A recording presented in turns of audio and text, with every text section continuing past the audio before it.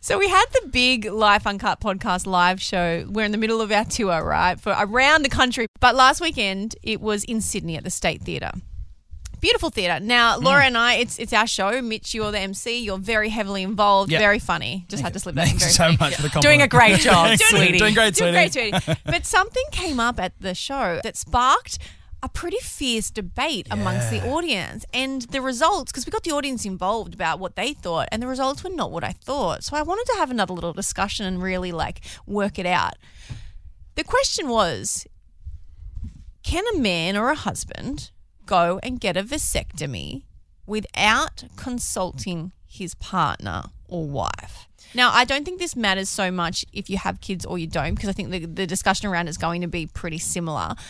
But we're all for body autonomy, right? You can do whatever you want to your body. But does that still stand when it's talking about procreating, which affects two people? Wait, is it permanent? No, Can I clarify? Is it permanent? A vasectomy is permanent? Look, you can reverse it, but it's not advised to go and get it done if you intend on reversing it. I think it it's comes not with a temporary. Okay. I disagree, Bri. I think it is important, the context. So the part of this question was that the couple already had 2 kids, and the woman wanted a 3rd child, and he didn't, and he had made that aware, and he hadn't gone and got the vasectomy yet, but he had booked in for the appointment without telling her. Without telling her. No, she just discovered. So he was going to go ahead and get it done.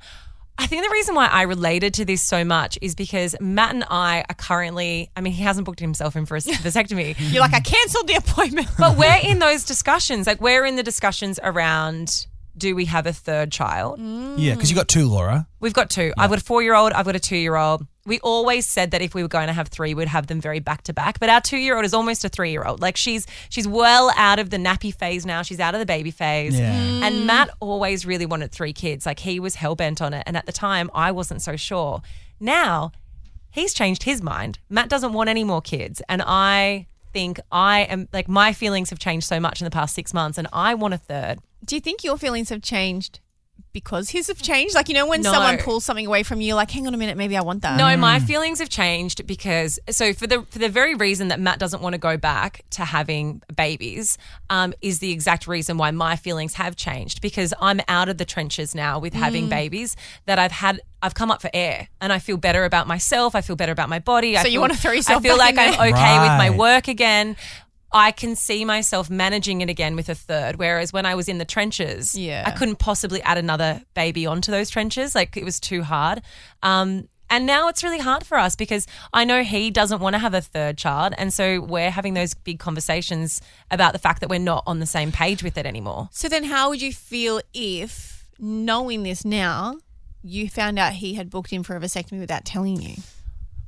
I think I would feel very betrayed, not because, I understand that, my husband's body, it's his body, he has his own autonomy, but I would hope that there's still a discussion around it. But in the same instance, I respect the fact that one of the big things he's said is that he feels that if we were to have another child, it would impact our relationship. There comes a point where when you're so busy with work and you're so busy with your other children that you can't prioritize your relationship as much. And our relationship for the past couple of years, especially when you have young children, has come second to having young children often.